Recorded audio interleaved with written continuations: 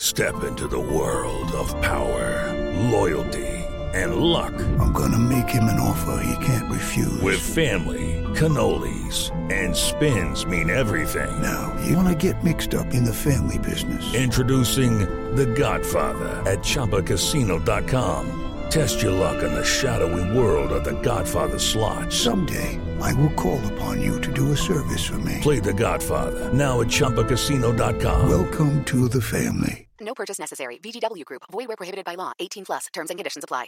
It is Ryan here, and I have a question for you. What do you do when you win? Like, are you a fist pumper, a woohooer, a hand clapper, a high fiver? I kind of like the high five, but if you want to hone in on those winning moves, check out Chumba Casino. At ChumbaCasino.com, choose from hundreds of social casino-style games for your chance to redeem serious cash prizes. There are new game releases weekly, plus free daily bonuses. So don't wait. Start having the most fun ever at ChumbaCasino.com. No purchase necessary. VGW Group. Void where prohibited by law. See terms and conditions. 18 plus. Okay, round two. Name something that's not boring. A laundry? Ooh, a book club. Computer solitaire, huh? Ah, sorry, we were looking for Chumba Casino.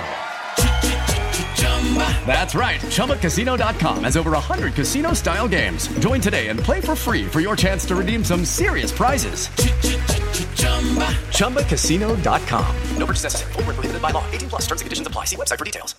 Introducing the amazing iPhone XS you'll love on T-Mobile, the most loved in wireless. It's the perfect way to stay connected to those you heart most. Fall in love with iPhone XS on T-Mobile. And right now, trade in an eligible iPhone and you'll save $300. Visit a store or call 1-800-T-Mobile. If you cancel service, remaining balance is due. Qualifying service and finance agreements required. $279.99 down plus 30 per month times 24. Full price $999.99. 0% APR for well-qualified buyers plus tax on full price. Allow 8 weeks for rebate.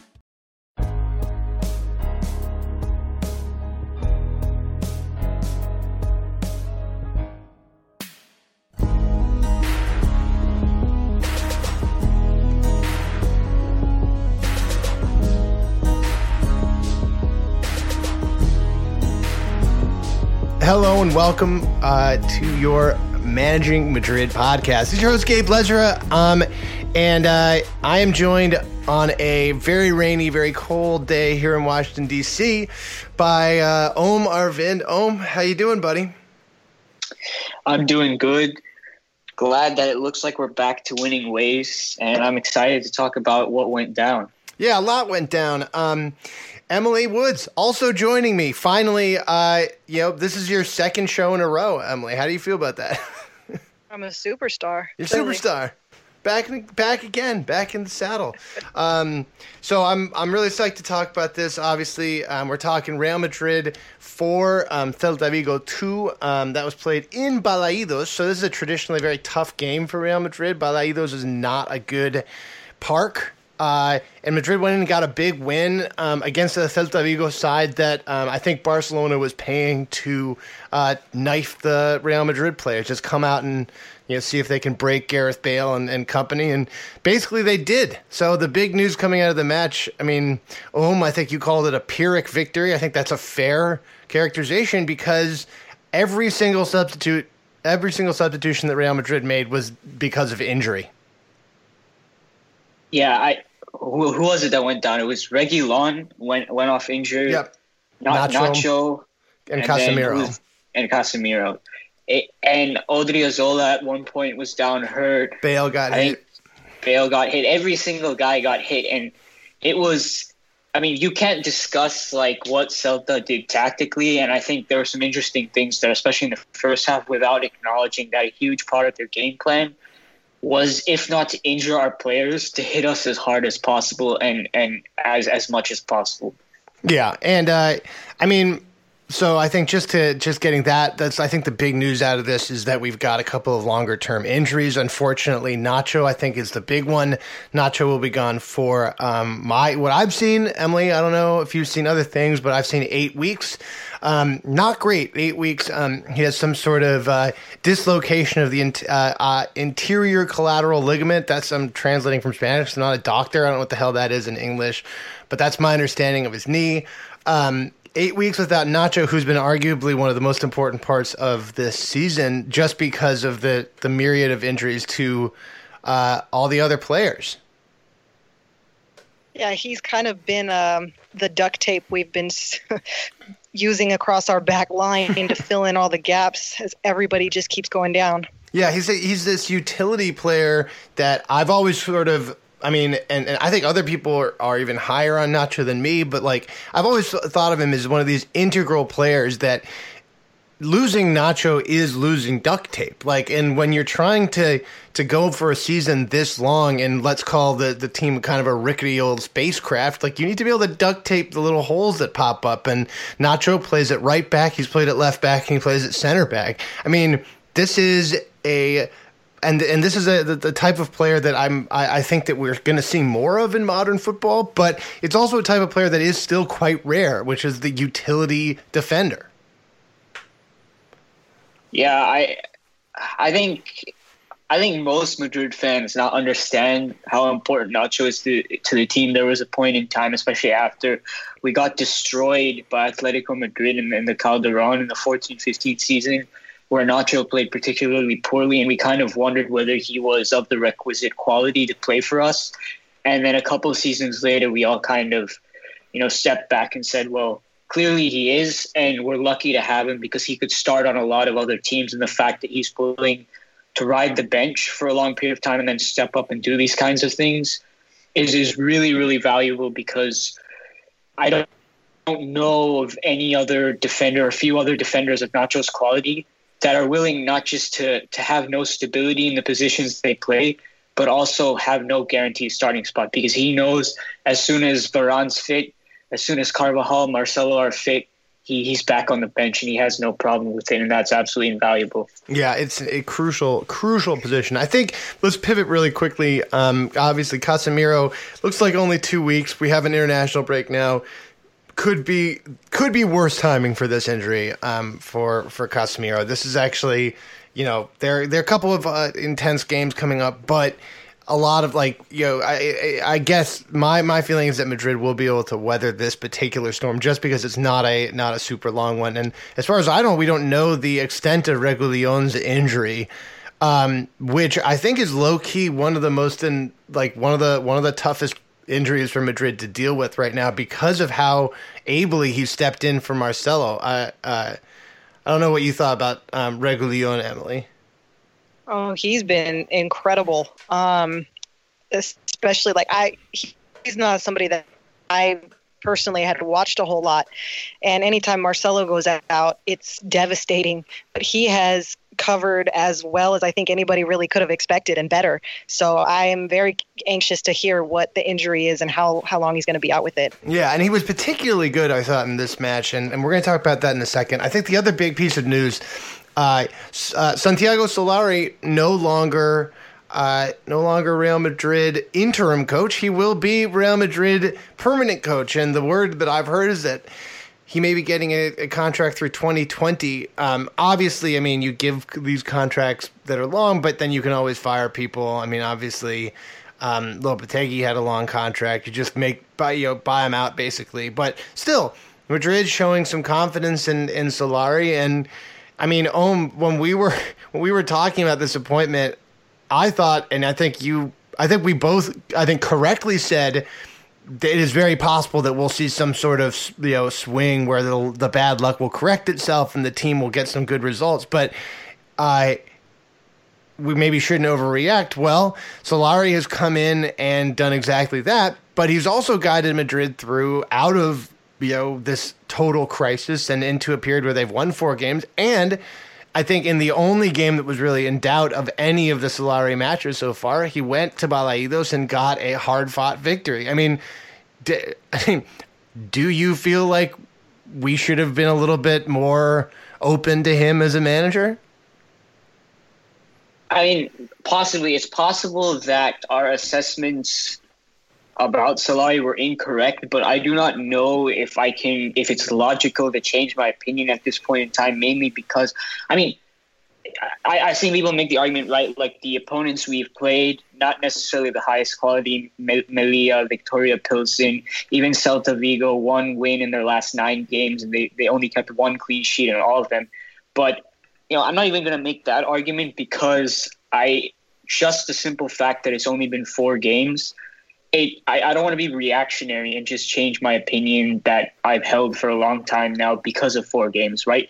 If you think about how the analytical process works when you're assessing someone, you can't just change your opinion like that. I'm not saying I'm necessarily correct. I could very well be wrong, but just for me personally, it would take something like 10, 15 games for me to even get a sense of what Solari is like for this job and start to say whether my assessment was wrong or right. So even thinking about Lopetegui, I'm still not sure what kind of manager he is for a club side. I'm still not sure whether we necessarily made the right decision because I don't think the amount of time we saw is enough. Obviously, that's me as a fan. If you're in a management position, you don't have that luxury of time to sit back and look at it like that. But since I am a fan, I don't have that sort of stake in what's going on. I'm personally comfortable in sitting back and waiting a much longer time to say whether this is right or not. I don't know if it makes sense to look at 4 games and say, yeah, well, Solari is the right man for the job, or,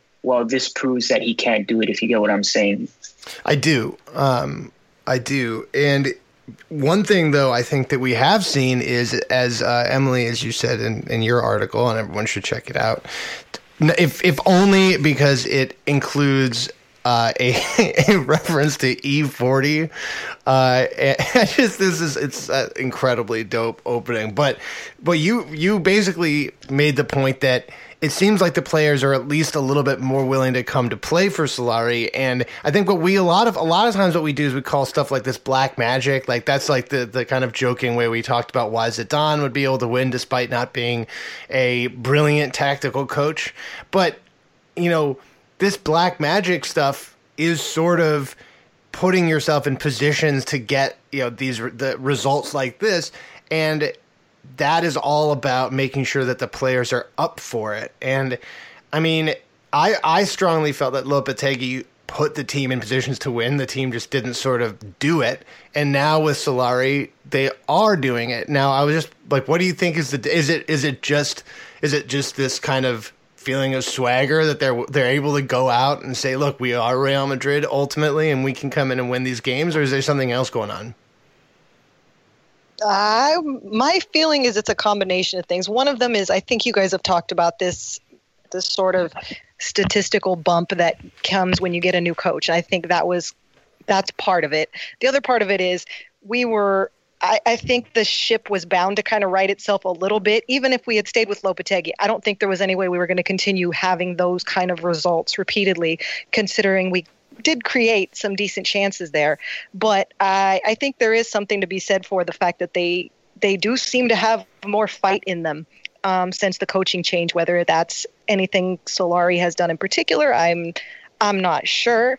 But I agree. It's a small sample size. I don't know if it's easy. At this point, you can tell, he's going to be great for the foreseeable future. But at the same time, these weren't great. This wasn't great opposition. We lost to a lot of not great opposition under Lopetegui as well. So, I think the flip side is worth considering. Yeah, that's a strong point. I'm so. It's weird to say, but I think that just the way that this has gone actually did, I think, buy him.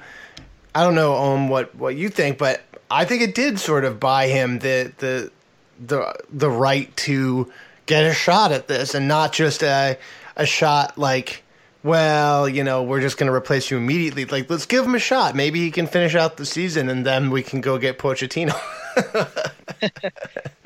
But no, I mean, and so one of the things I wanted to talk about a little bit is we saw so Conte, who's widely reported, including by us, because we had heard from people, and also everyone was agreeing that he was coming in. He gave an interview today where he said basically, with respect to Ramos, I feel like as a coach you come in and you want to respect the players, but you also have to kind of expect that from the players. And I think left unsaid is that Ramos and his declarations before he made that, that Madrid made the call, really did disrespect Conte, and I think that has led to Madrid being really out of options. And luckily, Solari stepped in. I mean, I think that Conte's comments today basically indicate that, as we kind of guessed when this was happening, that actually might be the reason he's not, like, he didn't actually end up coming. Yeah, I think that's possible. I wouldn't rule out also that there were other issues as well that I was hearing about that had to do with the contract length. And, like, also I think, like, if Real Madrid signed him, we would have had to pay some clause to Chelsea that, like, some kind of severance package or something that we would have to pay out. And it was like something like 50, 60 million or something. So that might have played a role as well. But what Ramos said definitely didn't help. I don't think anyone can deny that. No. And I was excited to have Conte because I kind of trust him more, even as an interim coach. But I mean, we'll see. As I said, when Madrid hired Zidane, if this is going to work, that people have to be patient with him. The problem is that I'm just not sold on him long term. So we'll have to see. But if it's going to work, people need to be patient with him. That being, again, though, anyways, let's talk about the game. I don't think I need to go in circles with fucking talking about Santiago Solari and all the things that we've all said about him and his absolutely dismal worst all-time record with Castilla that in no way called for his promotion. But fine. The one thing I will say about us keeping Solari for the rest of this season is, say someone like Pochettino does show up on our radar as a possibility over the summer, I think it's a lot easier to just slide Solari back out and bring someone new in. Yeah, that's fair. Totally fair. Totally fair. Also of note today, Barcelona lost to Betis in the Nou Camp. So Madrid has just made up 3 points. That's a huge boost for Madrid's shot of the Liga. I think it's still safe to say Madrid is an underdog in winning that tournament this year, but this is the kind of thing that they needed to make up ground on. And previously under Lopetegui, he had not had the luck and had not managed to make up any ground on Barcelona. So, this black magic stuff is a little bit real, and Logan is very involved also. Yes, you are. All right, so let's jump in a little bit to the tactics here at home. You wrote a great piece for Between the Posts. I think everyone should just go check that out. I was interested in talking a little bit about how Celta came out after kind of this initial onslaught from Real Madrid and how Real Madrid responded to that. Yeah, so Benzema was our key player. I think everyone who watched the game would know that. He started off really brightly, got 2 shots off very quickly, and Betis, needed to kind of take control of the game before it got out of hand. So they started to apply a 4-4-2 high press that was oriented towards the wing. So you had classic 4-4-2 structure, and Aspas and Gomez would shift to wherever the ball would whatever wing the ball would go to. So initially Gomez would protect Casemiro and Ceballos when he came on, when they kind of dropped deep to receive between the center backs. So that was force a pass out wide, and then Aspas would press the wide center back that received the ball. And usually that was towards our left wing because we like to build through Ramos since he's better on the ball. And then Celta would man mark all our midfield options, our full backs, and then our wingers. And we found it quite difficult to break through that, especially with an injured Casemiro being in a key part of that midfield.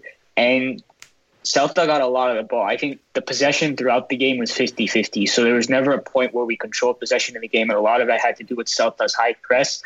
But Celta hardly did anything with that possession. Speaking of black magic, they had a header that went off the post from a corner kick.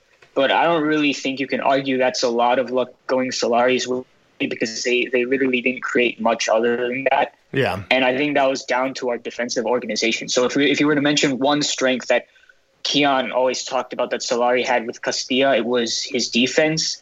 And I was quite impressed. We had a 4-1-4-1 medium block, halfway point in the pitch, and we were looking to block.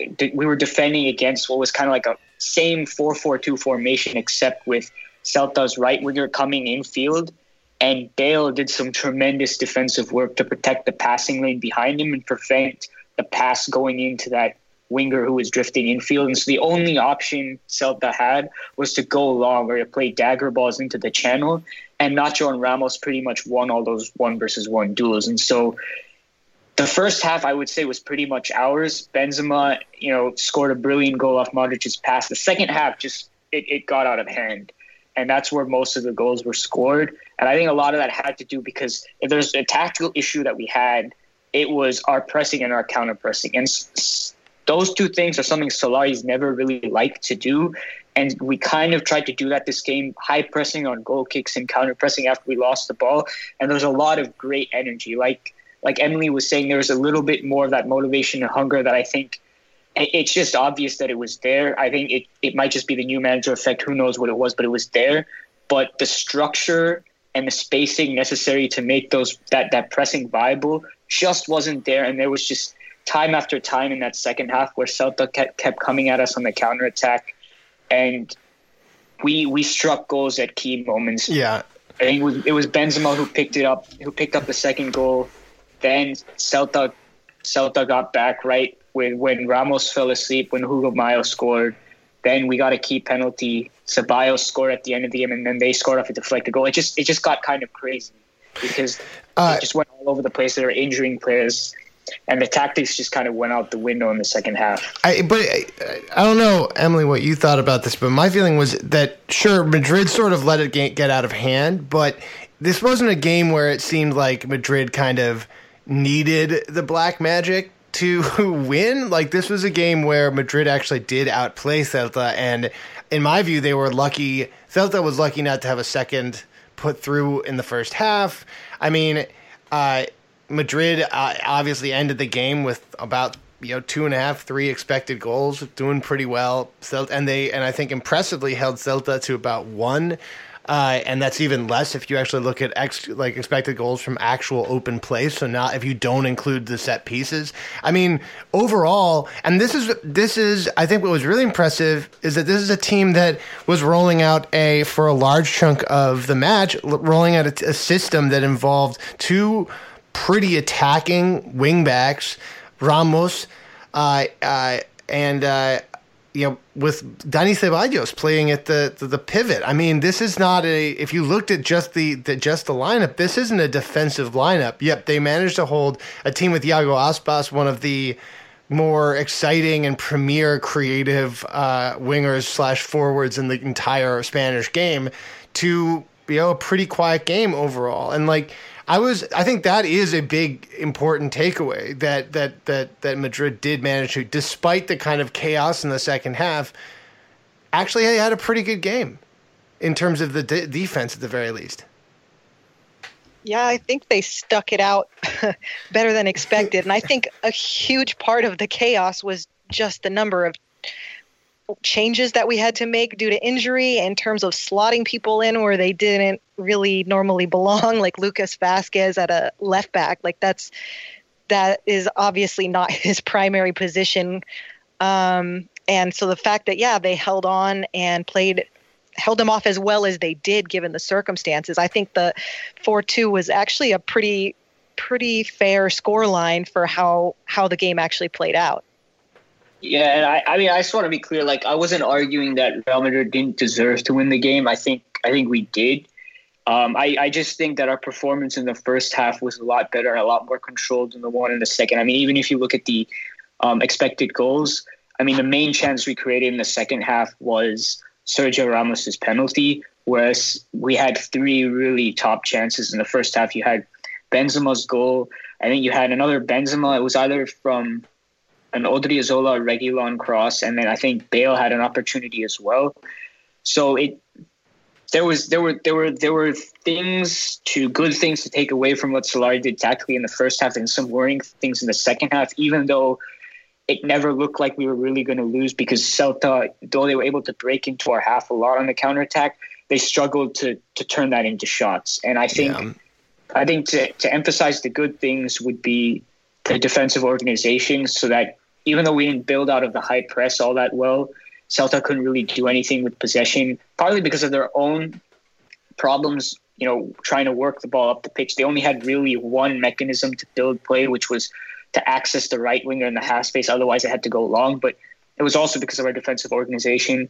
But then the pressing wasn't all that great. And in a way, that's kind of reminiscent of Zidane in how the pressing was kind of on and off. And then also the fact that, I don't know if I would say this is negative because I don't think it really hurt us that much, but it's clear from a stylistic perspective that Solari doesn't prefer a tactical structure in midfield the same way Lopetegui does. Solari's allows a lot more freedom in what's being done. There's a lot more interchange in positions, which is very reminiscent of Zidane. And then a lot less deliberation also when we're in possession, right? It's a lot higher tempo. Get the ball out to the two wingers who play more as traditional wingers and cross instantly. So again, very different from what Lopetegui was doing. Yeah, I mean, one of the things that I was really interested in, and I think we're finally beginning to see Solari and what his first team style is sort of going to be, and it's a movement away, and it's annoying because I think this is that modern football is moving in the opposite direction, but it's a movement away, or it's sort of in response to press and possess, and he doesn't seem to be focused on executing a strong high press. He's willing to cede the ball, and then he also feels that the way to attack is very quick, very direct. And I get it in that I actually think that Madrid's personnel, just top to bottom, the personnel actually does allow for a very winger-based, speedy attack. But there are going to be times when that type of attack can be countered, right? Against a team like Celta at their home ground, who for all their faults, they're a team that likes to come out and try to win at their home ground. They come out and attack. They use Aspas, they use others, and they use it, and they do this very quick counterattack that does also allow them open to a responsive counterattack, and leaning on the speed and dynamism of Bale and Odriozola and company is a good idea against a team like Celta. I'm worried though. I don't know what you guys. I'm worried about what that would look like against a team, let's say, that gets a little bit more stuck in, that really picks its spots a little bit better, and just says, "All right, look, we're going to let you try to run at us on the wings, and cross 80 times."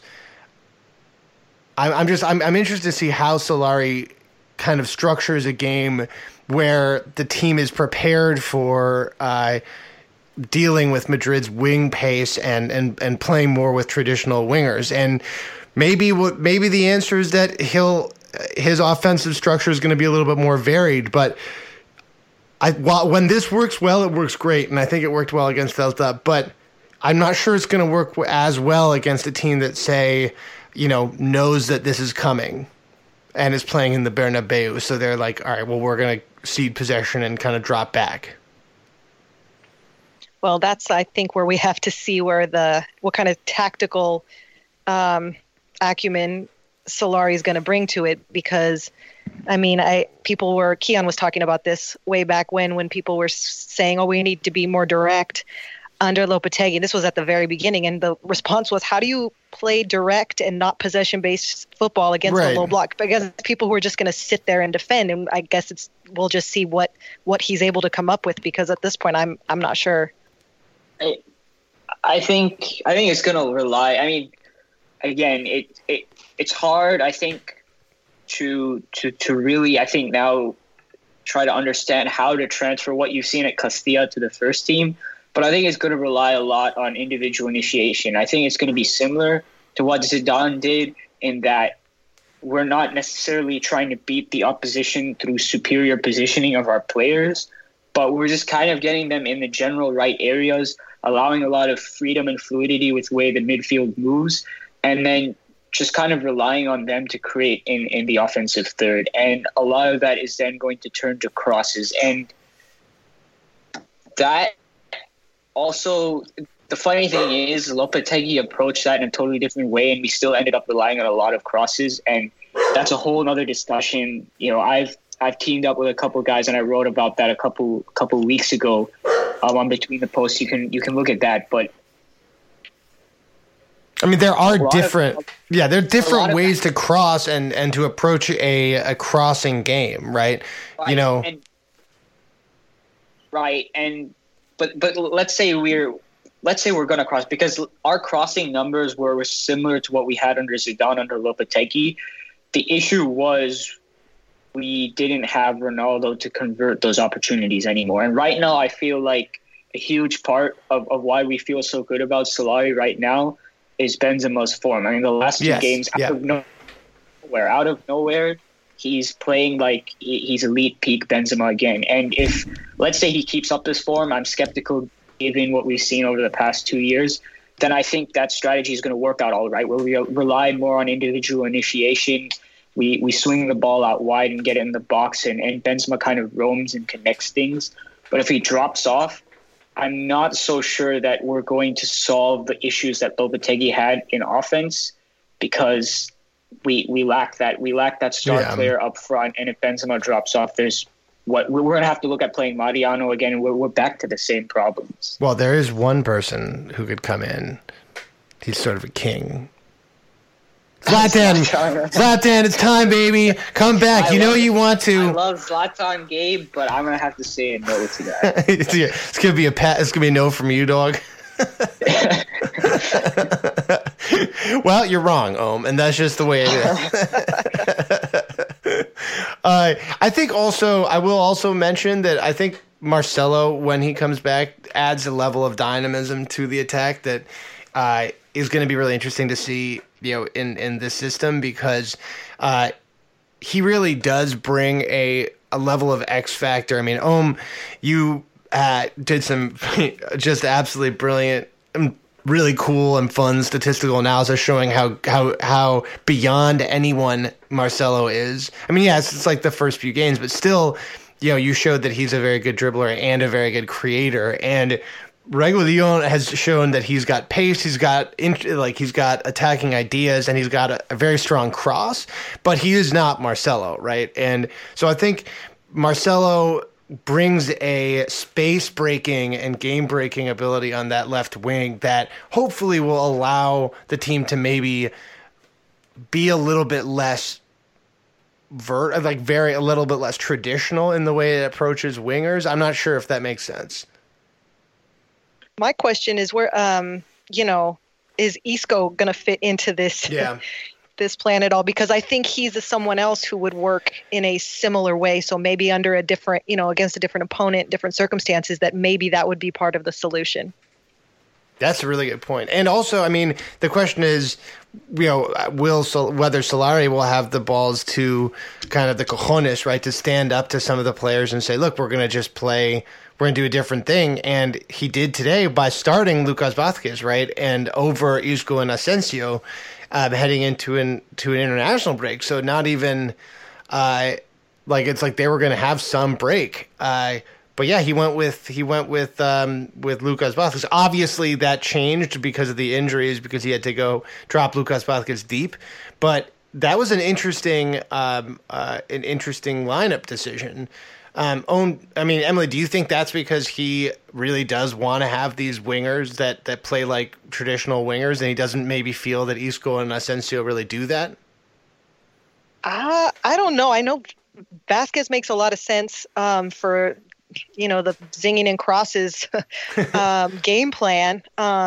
So definitely if you're going to focus on the wingers, which he seems to be doing, then yeah. But I don't know. I'm still a little surprised that we haven't seen Isco at all, unless it's just purely a fitness thing. I don't know. Oh, well, I think it's a little hard to tell. I think we should be careful about drawing conclusions saying that this is how Solari wants to play, because as far as we can tell, right, like, he's not a philosophy coach. He's more in the Zidane mold in that, like, he adapts to whatever and he does what he thinks is necessary. But with Castilla, in order to bring Regilión into the side, he moved Lucimi Quezada, who was a left back, up to the left wing. And that kind of, you can see the similarities there with having, especially if you're playing a left back on the wing. That's a lot of traditional flank movements and crosses, and it could just be the type of play Solari likes, especially if you're not going to play with too much structure in your midfield and attack. Then inevitably the way you're going to attack other teams is through a lot of wing play and through a lot of crosses. And he did do the same thing last game. So I don't think people are totally off to wonder if this is how Solari is going to continue doing things. But I also wouldn't be surprised if this changes a lot and Isco comes back in and Solari tries different things, because the primary job of a Real Madrid manager, at least with this squad, is to manage your personnel, make sure everyone's happy, and rotate so you don't have a revolt on your hands. Yeah, I think that's probably more where we are. Last specific thing that I have in my notebook that I wanted to talk about. It feels a little bit, guys, like we've got the return of Modric. He's getting back there, and that assist today, I mean, he looked much more like himself. And the way that this team is going to kind of burst out of this funk, like, let's assume that Benzema isn't actually just the second coming of, I don't know, Cristiano Ronaldo, and is just going to score like 40 goals.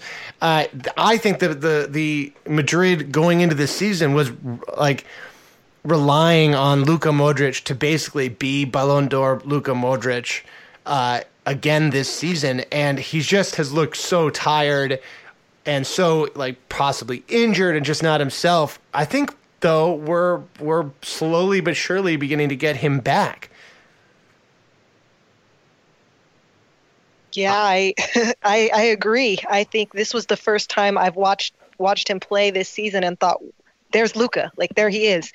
And that opening goal from his part as well as Benzema's was amazing. So I completely agree. If we were kind of betting on the team that we had when Cristiano left, and I think that was. Yeah, we put a lot of expectation on Benzema and Asensio, but I think also we're putting our chips down on Luka. Being the guy to kind of guide us, help us through. And if he can start doing that again, that will be huge for us. Yeah, and I don't think you can underrate what it means to have Luka Modric back at least like 75-80% of what he is, because his influence on games is at another level when we have the real Luka Modric. And we haven't had him all season up until this game, and we learned very quickly that it was going to take time because of his insane World Cup campaign. And just to give examples, obviously there's the assist on Benzema's goal. He's hardly played any passes like that this season. And then also it was for the third goal to spark the penalty.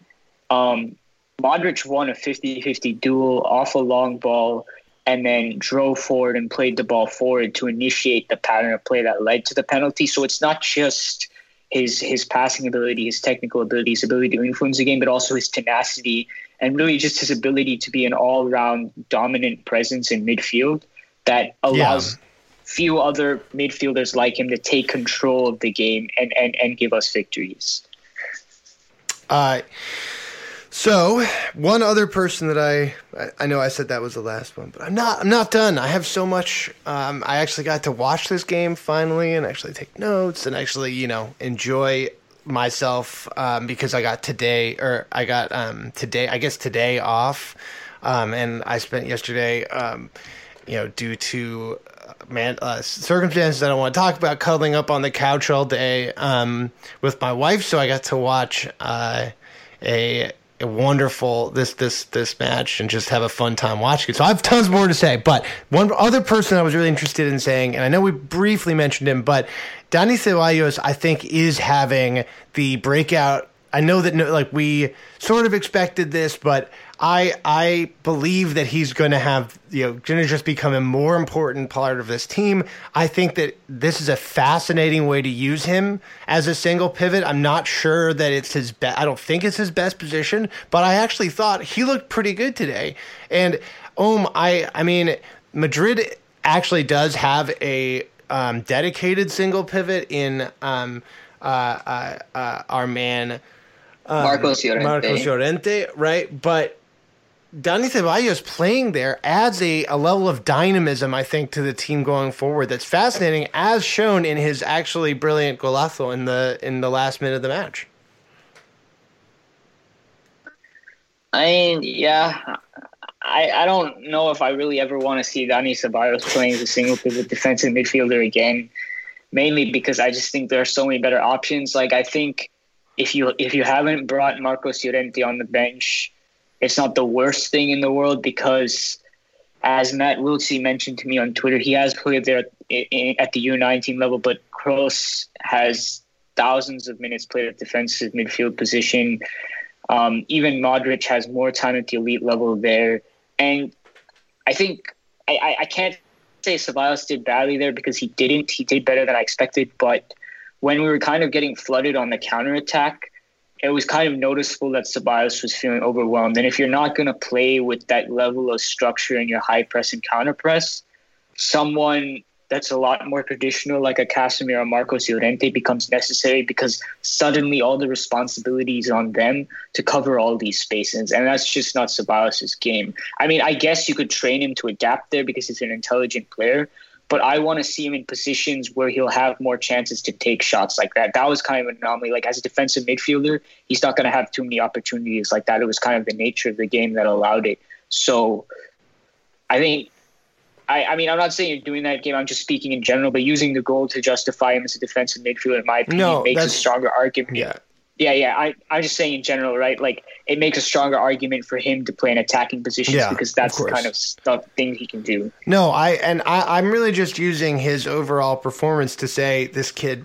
continues to demand minutes. I would wildly have preferred to have Marcos Llorente play in the single pivot in this match, but that being said, if the idea is to try to get Dani Ceballos minutes, get him minutes. Like, he's just demanding it. He of all the players this year under Lopetegui, like, he was one of the few that did have this grit, this grind that Emily was talking about. He actually did come out and show why he wanted to play for this team and why he was demanding a spot in the 11. And I think the more minutes he can get, the better. He has played, right? He has played at single pivot before. He played there with the Spanish national team. I think it was like the U20s. I don't remember. But he also had stints there at Betis.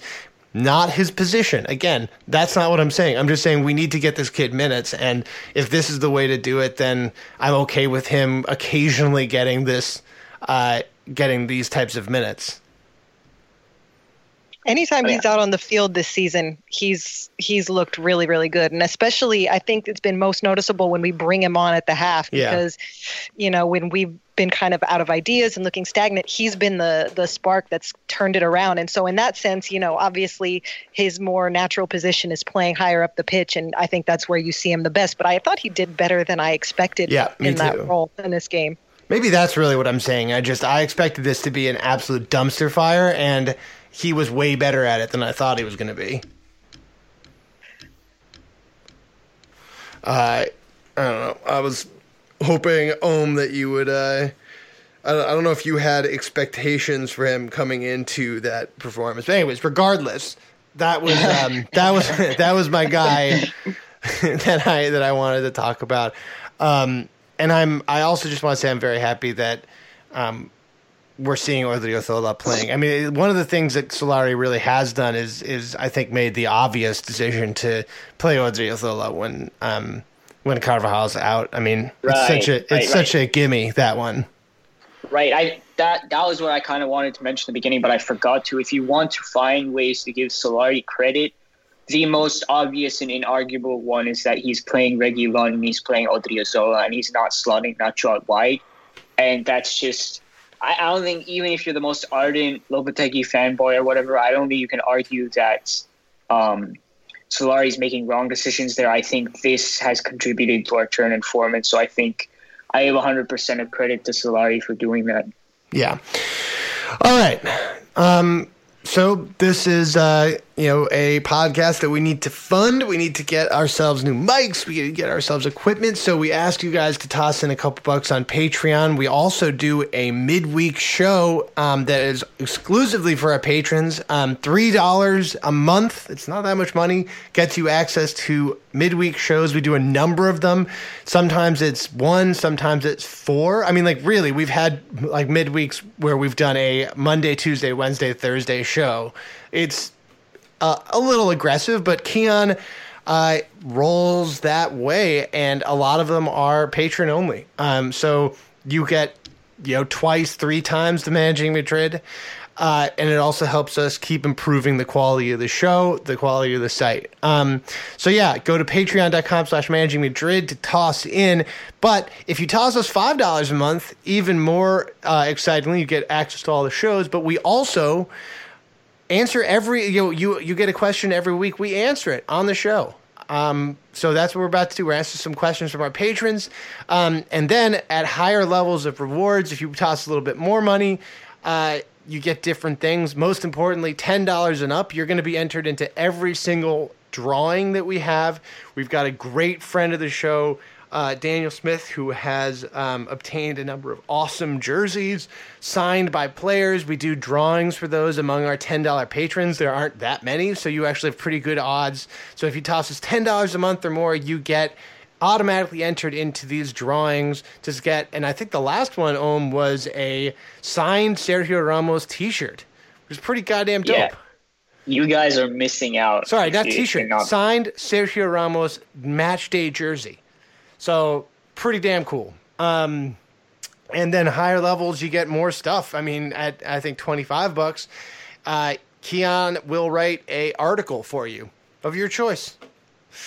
So yeah, let's jump into some of your questions. We have a number of different things here. We have our first one that I wanted to say is from Mimo. And Mimo. So Mimo, I'm going to call you Mimo from now on. Thanks for letting me know. Oluwapa Mimo is his first name. So I think I appreciate the nickname there, my dude. But yeah, shout out. It says, first, let me say thank you for what you always started. Being a part of Managing Madrid is a gift. Community here is strong. Well, thank you. We appreciate it. We work very hard to make this happen. Now to the match. Wow. This was a good game, and Benzema really backed what he said in the press conference recently. He was my man of the match. This was a good game, bearing in mind we lost crucial members of the team. Hopefully the injuries are not so serious, and they are back before we know it. International break, yas. Yeah, that's maybe the first time anyone has ever said international break, yas, on this podcast, ever. Anyone. Just FYI. I think you're right. we are I think, politely not fans of the international break. I don't know about politely. Maybe for you, but I'm trying to be polite. That's what I'm saying, not politely. And can I just do a quick aside, and everyone should check it out. We're going to do eventually, there's some time zone questions about how we fix this up, but we're doing a show on the recent football leagues revelations with where we're going to talk in some chunk about the fact that a lot of the big clubs are considering seriously breaking off and forming a European Super League. Part of that process might very well be the elimination of things like the international break. Not necessarily that there would be no more international soccer, but just that the Super League would have such bargaining power that they'd be able to prevent their players from being forced to go play for the national team in the middle of the season.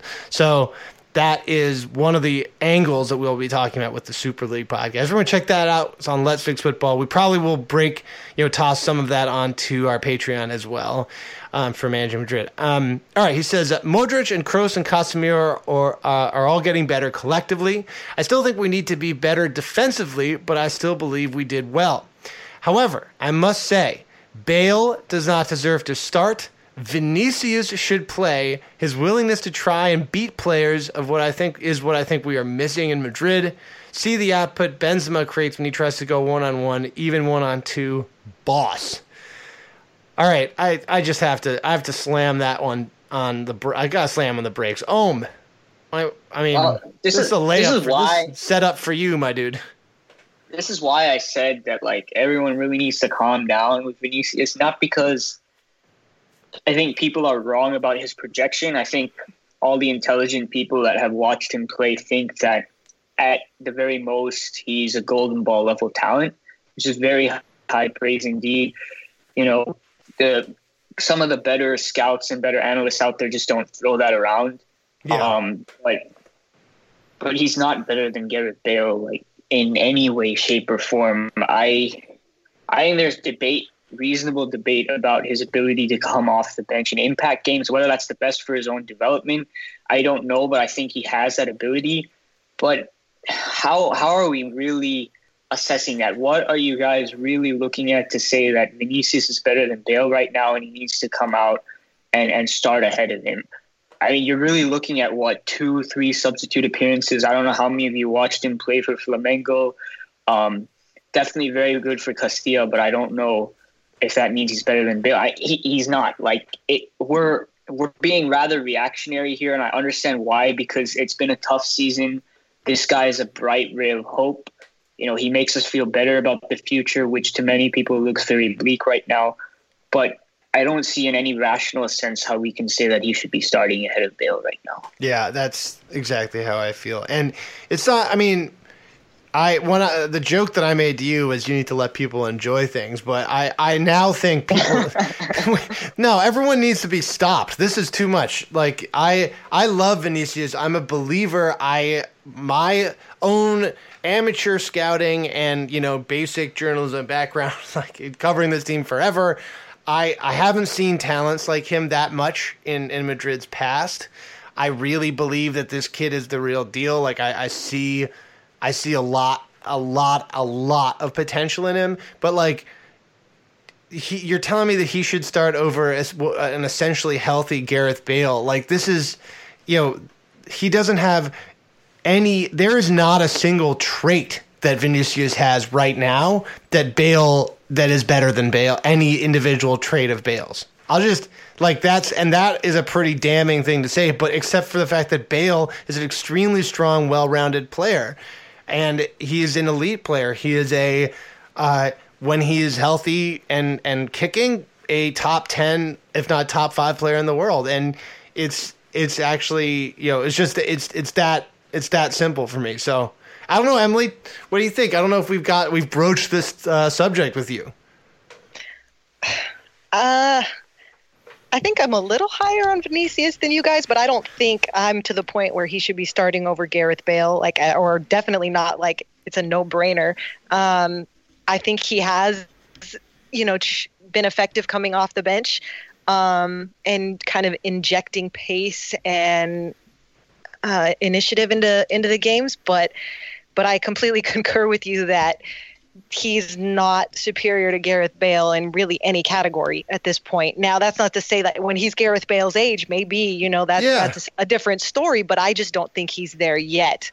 Yeah. And he needs to be brought along more slowly and we need to be serious about understanding what development in young players look like. Like, it's just as simple as that. Like, not even Cristiano Ronaldo was Cristiano Ronaldo suddenly Cristiano Ronaldo, 1+ goal per game Cristiano Ronaldo when he was this age. No one is really liked. I mean, Mbappe is, I think, the person. Kylian Mbappe is the guy. A curse. He's a curse. Yes, he is. I love him so much, but he's exploded onto the stage, literally just immediate impact in the Monaco first team, and now everyone thinks that this is how a talented young player develops. Mbappe is 1 in a million. Literally, the last youngster to do this was OG Ronaldo, who's like arguably the top 10 in the top 10 greatest of all time, just considering their peaks. Yeah, like, this does not happen. Mbappe is the only guy this is going to happen to for the next decade or so. Yeah,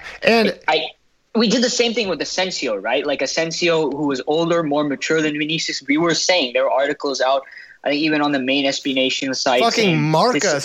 Constantly. Right. Asensio needs to start over one of Benzema, Bale, Ronaldo. It doesn't matter. We have to give way. And now everyone's like, oh, I don't think Asensio is as good as we thought anymore because he's gone through a rough patch at the beginning of the season. Like, I'm not looking forward to the time when Vinicius does something wrong on the pitch and suddenly all of us are like, oh, you managing Madrid guys hyped him up so much. Look at him now. He's trash. He's never going to become what you said he would. That's why I think we need to calm down more just for our own sanity, right? Like you can ride the highs and lows to some point, but you got to keep it within reason. Otherwise, you're going to be all over the place. I will also add that another amazing thing that's been true about the Football League's revelations is that they've once again affirmed what we've been saying forever. And one of the things that we've been saying is that Madrid were essentially closed on Mbappe, that they had him locked down. He was ready to come. They were going to get that deal. That deal was done until his father stepped in, and we now have the emails and messages that prove that. So I feel very vindicated about that aspect of it. I think that the fact that what Madrid is looking at right now is 100% related directly. You can draw a direct line to that exact series of email correspondences. Madrid struggles. Like, Madrid with Mbappe is a wildly and radically different team. All right. Mimo continues. Ceballos was good, but still needs to work on his decision makings and not trying to do too much. I still think we need new players, and not because the ones we have are bad, but because there needs to be a healthy competition. What do you think? Emilee. I think we need new players. I don't think that our assessments have really changed. No, I think we could definitely use an influx of not necessarily new talent, but just something different, especially in terms of the goal scoring threat. And we all kind of, I think, said it even under Lopetegui, we don't look good under him, but changing the coach is not going to fix everything that ails us. And I still think that's true. I think, you're dead on when you say, Benzema has turned it on, and that's why we're looking great under Solari. But if that doesn't continue, we're going to be back kind of where we were. And so, I think we definitely do need reinforcements. Yeah, I kind of feel bad for slapping Mimo's first point down like that. So I got to say I agree with this 100%. Also agree on the Ceballos point. Mainly for me, it's a goal scorer. Where we're going to get one from, I don't know. I think everyone agrees at this point, except for the really hardcore Benzema fanboy. And I like to think of myself as a hardcore Benzema fanboy. Think that we don't need to flat 10. I mean, honestly, at this point, with how thin the market is, Zlatan would be one of the options we'd have to look at. I mean, I don't think when you've signed Mariano, you can go and kind of get another backup option like Iago Aspas, as good as he is, because it's not a big enough upgrade over Mariano, right? If you're going to go out in the winter and get someone, it has to be someone who can compete at what we expect Benzema to be. And the alternative, when we most likely sign no one because there isn't anyone available in the winter transfer market, is to simply play Mariano more. Solari hasn't had to cross that bridge yet because, as we mentioned, Benzema has turned it on. But there's going to come a point where, Lopetegui refused really to bench Benzema, and pretty much every coach before him, no matter, especially this is what Zidane came under the most criticism for, out from everyone, despite what he achieved, is he needed to bench Benzema. This issue is going to come up again, and we're going to have to see how Solari deals with it. And coaches just love Benzema because what he can do with our build-up in midfield. So I'm skeptical that we're going to see much of Mariano. I think we're going to have to bank on Benzema keeping up this kind of form for the rest of the season. Next question comes from Vinod Baratula. Vinod asks us, MD10 seems to be back, but Modric seemed to be back, but I'm worried about center backs. What happened to Varane? Will he be back for next game now that Nacho and Casemiro got injured? Varane suffered an abductor strain. He'll be out for, I think, a few more weeks. So, hopefully Javi Sanchez and eventually Vallejo might be back. I mean, that's the hope. We need Vallejo back, man. My man has been out for too long. People have forgotten how good he is. Just needs to get over those injuries. We could use him so badly right now. I literally think that Vallejo's issue is, and I don't mean growing pains as development. I literally mean I think he's young enough that he's still dealing with growing into his body. He's really good, and we've seen people who had nagging injuries that had issues that then got over them. I mean, Varane is the classic example of that. Yeah, gotta be Vallejo. He's it. We gotta pray. We gotta pray Vallejo goes Varane's way, because that was. I think a lot of people don't remember now that Varane's such a he's a key player. Like we don't have Pepe anymore. We can't imagine our long-term defense without him. Lots of periods where we weren't quite sure Varane was going to live up to his potential, one because of injuries, and then because that bred inconsistency, and that meant Pepe kept starting over him off merit. And it honestly depends on Vallejo's mental framework and how the medical staff helps him get over this. Is Javi Sanchez ready? What do you think, Emily? I'm going to defer to you guys on that one. I think this game was a tough one to tell just because of the circumstances, and I can't pretend to have watched him as well as you guys probably have. Oh, fair enough. Fair enough. I mean, just in terms of this game, I mean, and what we've seen, I've sort of liked him. I don't know. I think he's done all right. I'm not super confident, mainly because, again, don't hold me to this. I think anyone who's listening to this, if they really want to know, they should DM or at Keon and Sam on Twitter to ask them, because they know more about him. But as far as I'm aware, and people who are keeping track of Castilla talents, people were really high on Regilión, but I never saw anyone high on Javi Sanchez. He could come out and surprise us, but I'm quite nervous now that Nacho is down and he's going to have to start. And I guess we'll see. I mean, I can't give a definitive answer, but I just know that at the moment, no one really projected him in the same way that we projected a Regilión, and definitely not a Vinicius type player. Yeah. I didn't watch nearly as much Castilla as Sam, so I'm going to defer to him also and whatnot. But what I've seen with him so far is it's very possible that he will be a suitable fill-in that he won't be such a drain on the team's defense that Madrid. He's like here's what I think. I'm going to just use a baseball. I mean, because we talk about stats all the time. And as Mourinho said, people that don't know anything about football talk about stats. And he's totally right. I mean, we don't know anything about football. Yeah, that's me. 100% right. But in baseball, we talk about replacement level players. And those are players that essentially are, if you called someone up from the minor leagues and they just put them in, that's your replacement level player. And they're going to be serviceable, but not great.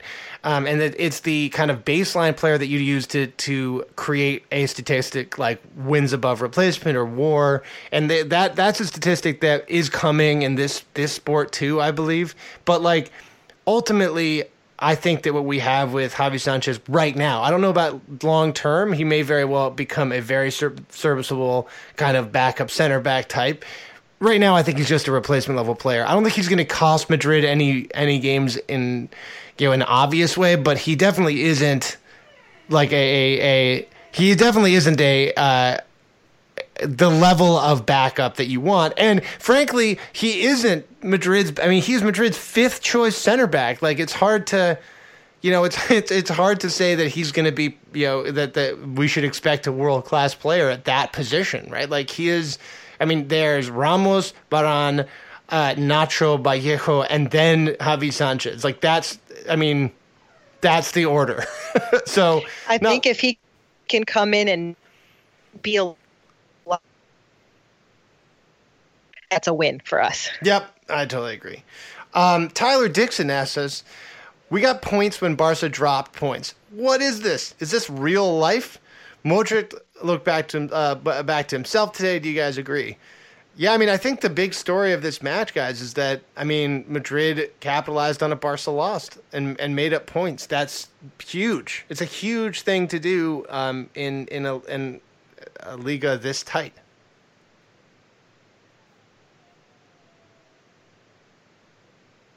cool. I mean, there's not. No. I mean, like, I was waiting. I'm listening to my dog like literally weeping outside of the door, and I don't really know what's going on with him.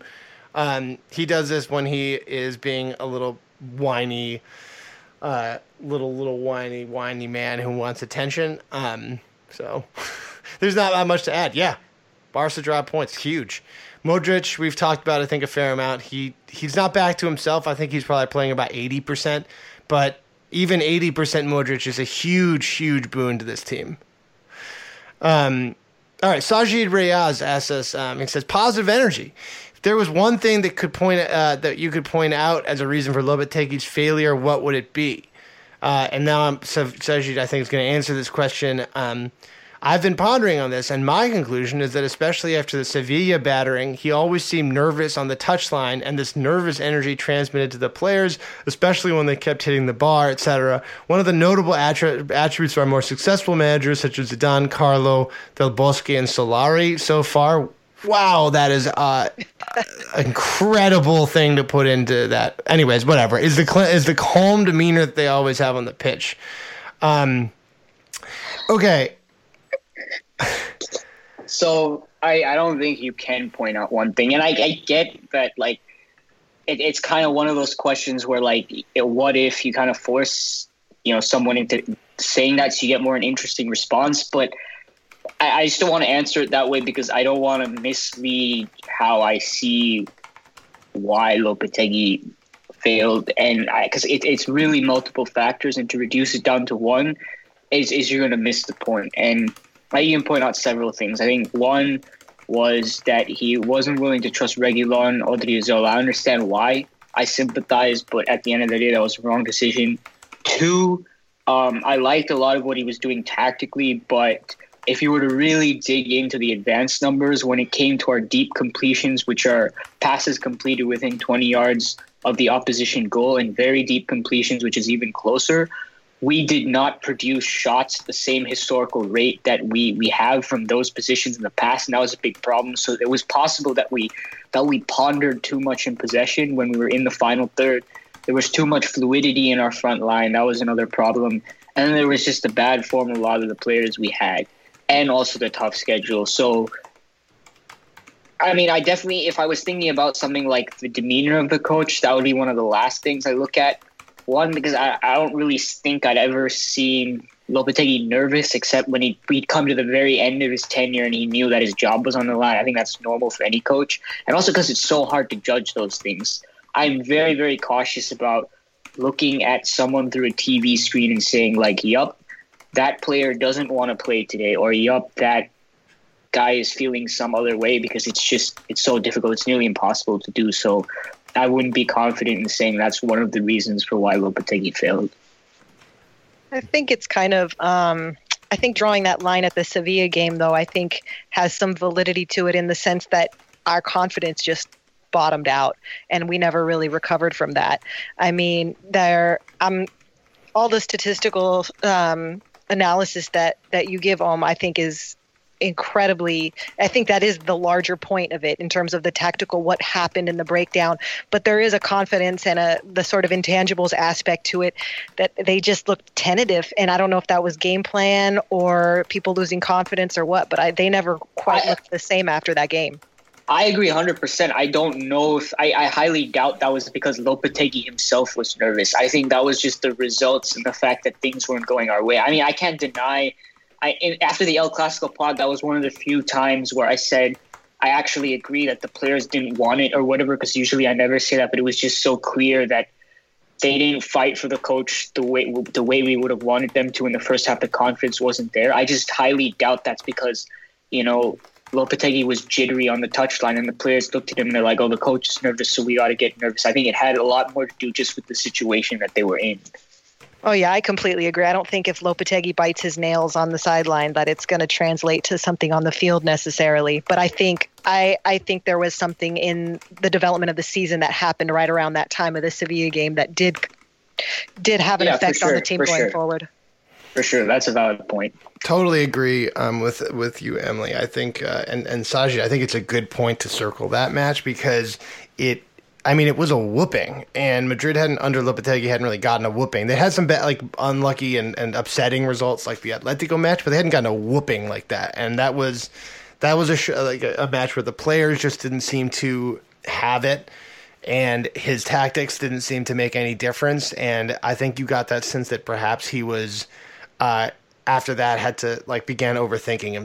Introducing the amazing iPhone XS you'll love on T-Mobile, the most loved in wireless. It's the perfect way to stay connected to those you heart most. Fall in love with iPhone XS on T-Mobile. And right now, trade in an eligible iPhone and you'll save $300. Visit a store or call 1-800-T-Mobile.